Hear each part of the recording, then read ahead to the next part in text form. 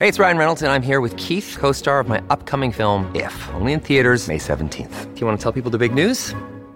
All right, I'll do it. Sign up now and you'll get unlimited for $15 a month and 6 months of Paramount Plus Essential Plan on us. MintMobile.com/switch. Upfront payment of $45 equivalent to $15 per month. Unlimited over 40 gigabytes per month. Face lower speeds. Videos at 480p. Active Mint customers by 531.24 get 6 months of Paramount Plus Essential Plan. Auto renews after 6 months. Offer ends May 31st, 2024. Separate Paramount Plus registration required. Terms and conditions apply if rated PG. Good risings. I'm Nichelle Hines, and this is Level Up Latte.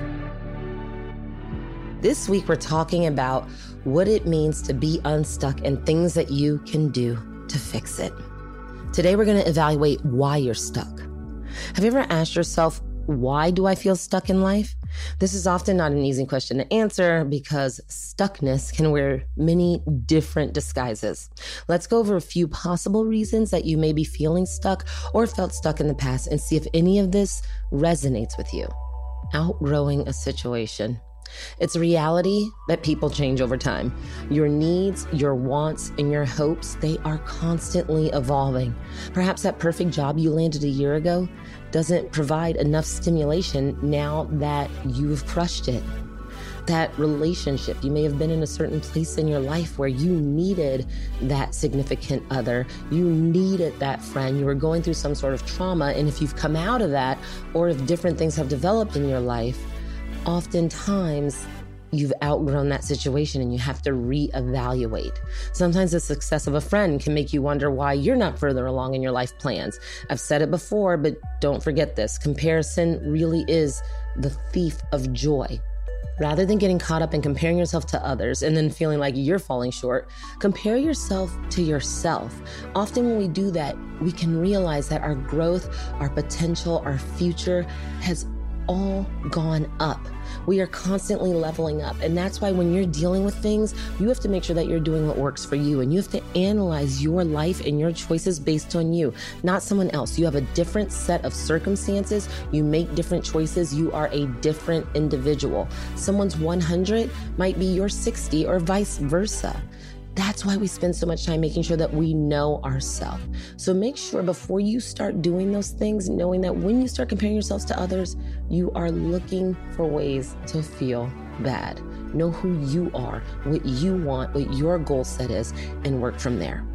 Cognitive overload, overwhelming, and burnout can also happen. Difficult times or life challenges can cause you to feel like you're lost, whether it be not getting enough rest, to facing an unprecedented pandemic, to not getting that job that you want, to not having the relationship that you desire. All of these things can cause you to burn out, and that can make you feel stuck and unsure where to turn. Lack of adequate support or resources. If you're feeling lonely or your finances have taken a hit, you might be feeling stuck. Not having someone around that you're used to having all the time, changing therapists, any of these things can really affect our mood. And when we can acknowledge it, we can move forward. You want to honor your values more. Life can become dull and monotonous when your values aren't present enough in your life. If your day-to-day life doesn't support the personal values you need to thrive, you may feel like you're not honoring your truest self. There are things that we need, each of us individually, to make us feel good. We have to identify what those are, and I think we always have to make sure that we're reaching for those. For myself, I serve.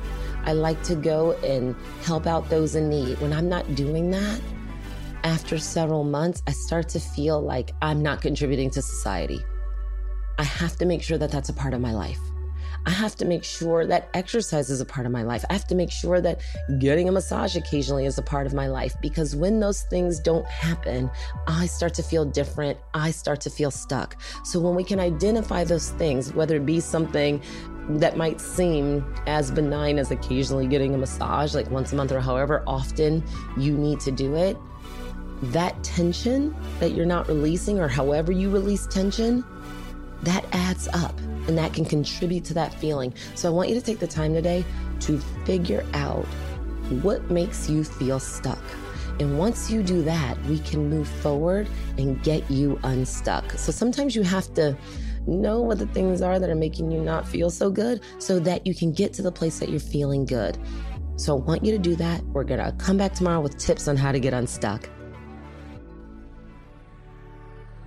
I'm Nichelle, and you can find me at Nichelle. And we have some exciting news. You can now search more than 700 Good Risings episodes on the new Fathom.fm app, the podcast player from the future. Go to fathom.fm/Good Risings, ask questions, and hear answers directly from the Good Risings podcast. And remember, you are capable of great things. Good Risings is presented by Cavalry Audio.